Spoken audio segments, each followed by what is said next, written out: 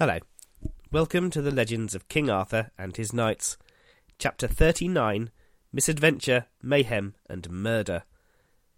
Sir Gawain and Sir Hector grinned at each other as the unknown knight prepared to face them. Here, at last, was adventure. Hector asked Gawain if he could have the honour of taking the knight on. Gawain, though, pulled rank on the younger man. He told Hector that he, Gawain, was challenge the knight, but Hector was quite welcome to have a go, if by some terrible misfortune he was to die. Hector reluctantly but graciously agreed, and Gawain lifted his lance, smiling in anticipation. Both knights charged, and both blows were forceful. Both men fell from their horses. Gawain, full of valour and adrenaline, drew his sword and jumped up. "Fight on, sir, or I shall slay you," he shouted. The response was delivered very weakly. "I fear I am already slain. Please take me to a holy place so that I can be buried. I know of an abbey near here." Gawain nodded and looked down. The knight had most of Gawain's spear sticking out of his side and was clearly in a bad way. Gawain had a very uneasy feeling. He couldn't quite put his finger on what was bothering him, and he put it out of his mind. He and Hector rode towards the abbey, which lay in the next valley. The dying knight, struggling to stay conscious, sat on Gawain's horse in front of the victorious knight. Another of the questing knights was very far from achieving the quest. In his case, though, it wasn't previous sins or bad deeds that were stopping him being successful.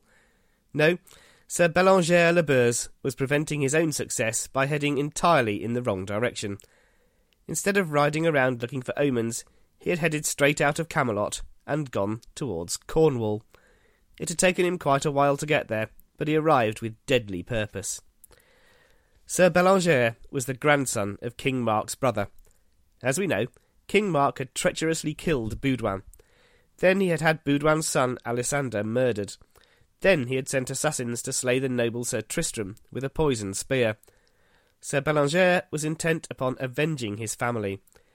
After all this time had passed, King Mark thought he was safe.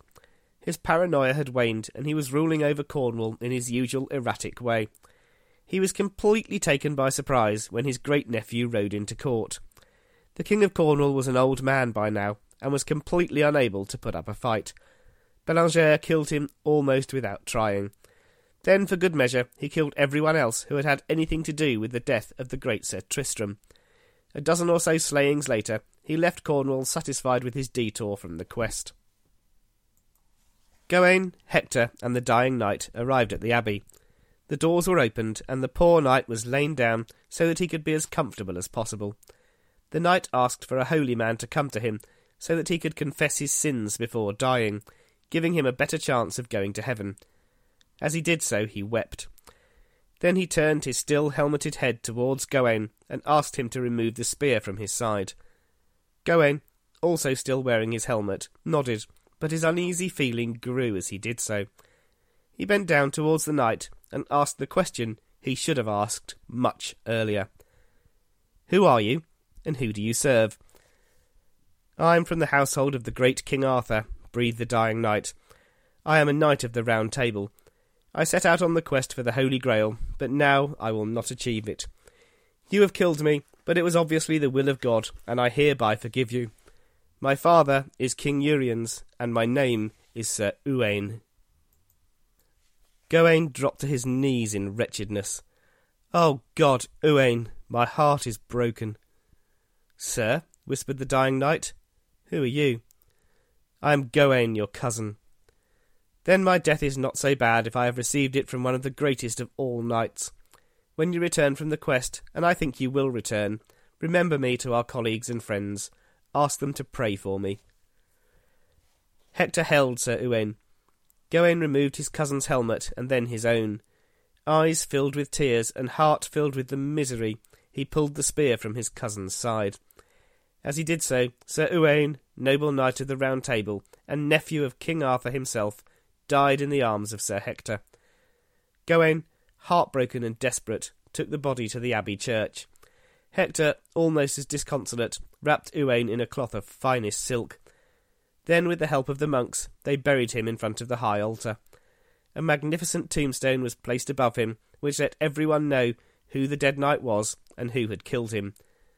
When all this was done, Gawain and Hector rode away from the abbey in silence. As he cantered towards his destination, Sir Gawain of Orkney was lost in contemplation. He thought about his beloved cousin Uwaine and how he had killed him. He knew it had been an accident, he hadn't known who he was, but he had killed him. He thought of his great friend Lancelot and wondered how he was faring. He wondered why his own fate was so bad.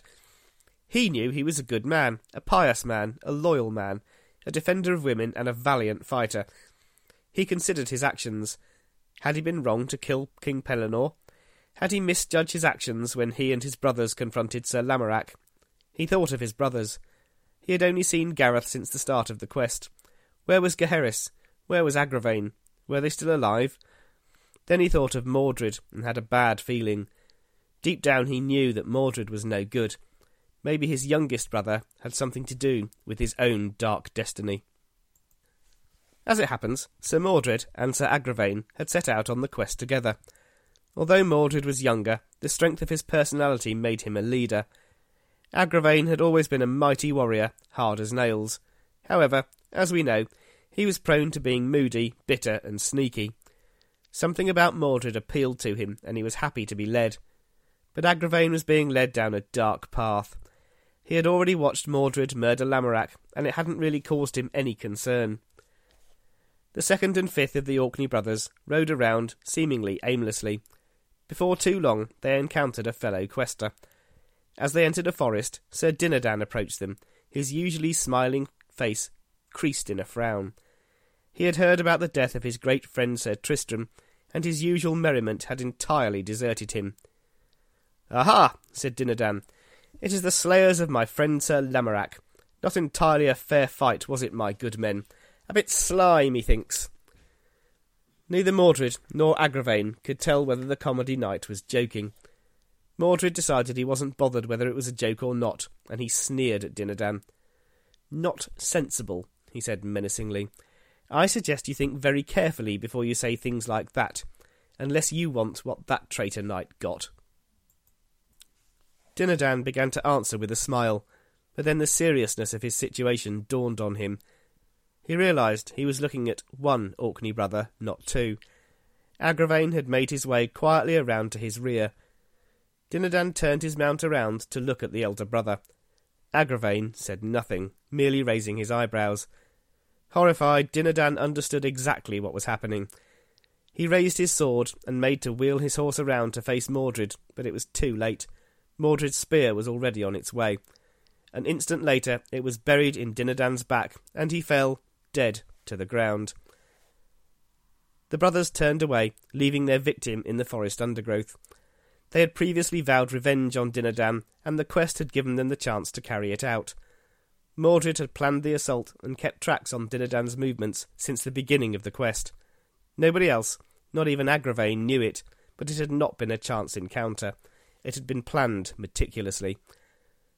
Eventually, poor Dinadan was found by Sir Palomides, who took him back to Camelot to be buried. Sir Gawain and Sir Hector no longer wished for adventure. The death of one of Arthur's most noble knights at the hand of his cousin had robbed them of any ambition. They realised, though, that it was even more vital for both of them that they learnt the meanings of the dreams and their strange apparition which they had seen in the church the previous night. They made their way to the hermitage to which they had previously been directed. The hermit, whose name was Nacien, came out to meet them. The two knights told him why they were there, and he led them to a chapel. Sir Gawain sat down with a heavy heart. He told the hermit what he had done to poor Sir Uwaine, and moaned that he must be cursed. Then he told the hermit about his dream. Sir Hector followed this with the tale of his own night vision, and then they both described the red-clothed hand and forearm with its bridle and candle. Both men begged Nacien to tell them what it all meant, and what they must do. The hermit spoke softly, but with assurance. "Sir Gawain, I will speak of your dream first. The hayrack you saw is the round table of our Lord King Arthur. The spaces at the hayrack are the sieges of the table. The meadow represents the humility, patience, and chivalry of that noble order. The bulls represent the men who make up the Order of the Round Table. They eat at the hayrack because they get everything they need from being part of that wonderful club. The 147 dappled bulls represent the knights who have sinned. The 3 white bulls represent the 3 knights who are free or nearly free from sin. They are yoked together because this makes them strong enough to beat temptation and stay free from sin. The bulls declared they needed to go further afield to seek out better pastures, just as you did when all of the knights of the Round Table decided they must quest for the Grail. The knights are wandering now, some getting nowhere, some getting somewhere. Some are failing in their duty to worship God and do the right thing. Some are sticking to their vows. You saw the bulls return, but not all of them. Many didn't make it back. Many of the knights of the Round Table will not return to Camelot and never see King Arthur's court again. Some of the knights will kill their fellows, just as you have, Sir Gawain of Orkney. In your dream, only one of the white bulls made it back. That means that only one of the knights who will achieve the Grail will return to the Round Table. The other 2, once they have savoured the food of the Holy Grail, will not be parted from it. The 3 white bulls, the 3 who will achieve the Grail, are Sir Galahad, Sir Percival of Wales, and Sir Bors of Gauns. The last part of your dream, in which the bulls fought amongst themselves, I will not interpret for you. I think you can guess what it means. I will not tell you exactly, or you may be wrongly stopped from fulfilling it. Gawain thanked him quietly. The hermit turned to Hector. The throne that you and your brother vacated represents the honour and prestige of the Round Table, which you discarded when you left. The horses are your pride and arrogance. Lancelot fell from his horse in your dream, which shows he has now forsaken his pride and regained humility, represented by the donkey. He wears a hair shirt now, the holly cloak of your dream. Sadly, he came to the spring, which is the Holy Grail, and found he could not drink. This means he will not achieve the Grail. As for you, you stayed on the powerful horse. This means you will always live in sin, and when you reach the home of the great Fisher King, he will turn you away. You will return to Camelot without achieving anything from this quest. Hector slumped in his seat and said nothing. Nacien continued. And now for the disembodied hand. The hand and arm represent charity, the bridle is the avoidance of sin, and the candle represents faith in our Lord. The voice you heard told you that the 2 of you were lacking in all 3, and this is the reason why neither of you can hope to achieve the Grail. So, what you're saying, said Gawain seriously, is that we have no chance of success and we may as well give up the quest. And if we take your advice, added Hector, we should just return to Camelot now. The knights turned to leave, but the hermit called Gawain back, telling him he needed to change his ways and become more pious in his approach to his knighthood. Gawain agreed that one day he would return alone and talk to the man. With that, the 2 knights rode off to seek adventure. As before, they found none. They would not achieve the Grail, but they knew the names of the 3 men who would. Galahad and Percival we have already followed as they began their quest. The third of the trio whose success had been prophesied had met up with Lancelot early in his travels, but then continued alone. Like his fellow knights, he hadn't found much in the way of adventure, but being a reasonably level-headed chap, he didn't let it bother him. He knew he'd be given a sign at some point which would set him along the right path. He didn't know if he was destined to succeed in his efforts to find the Holy Grail, but he decided he'd just do the right thing each time he had a choice, and that would be enough to give him a chance. After a few days, he overtook an old man riding on a donkey. The man called over to him and asked him who he was and what he was doing. Bors, who had no reason to lie about it, told him he was a knight of the Round Table and he was seeking the Holy Grail. The old man gave him a long speech about how anyone who was going to succeed would need to be holy, free of sin, and a generally fine upstanding member of the community. Bors nodded seriously, and then wholeheartedly agreed with his new friend. Having done this, Bors asked if he was a priest. The old man nodded. Bors decided that this priest might be the sign he was looking for, so he asked him for his advice. "Tell me what I need to do. How do I increase my honour as a knight so that I am worthy of the Grail?" "Oh, this is a big thing that you ask," replied the priest. "If I help you, then you'd better not slip into sinful ways or we'll both be in trouble. So tell me, Sir Knight, what is your name and where are you from?" "I am Sir Bors of Gauns, son of King Bors and cousin to Lancelot of the Lake. The man relaxed. This is good to hear. Your father was one of the most virtuous men I ever knew, and your mother, Queen Igraine, was a wonderful woman. Their marriage was as happy and perfect as any I have known, and you, their offspring, are one of the best and truest of men. Bors frowned a little and replied, Surely it is not who his parents are, but how a man behaves, that shows whether he is a good and true man. The priest smiled. Bors felt he'd said the right thing. The two continued to chat until they saw a hermitage. They made their way towards it and entered.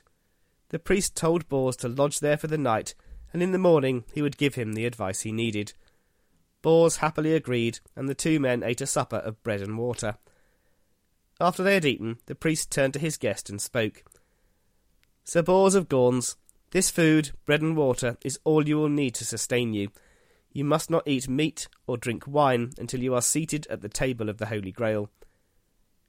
Do you know that I will sit there? Asked Bors nervously. Yes, I have sure knowledge that you will be the third of the three who will achieve the Grail.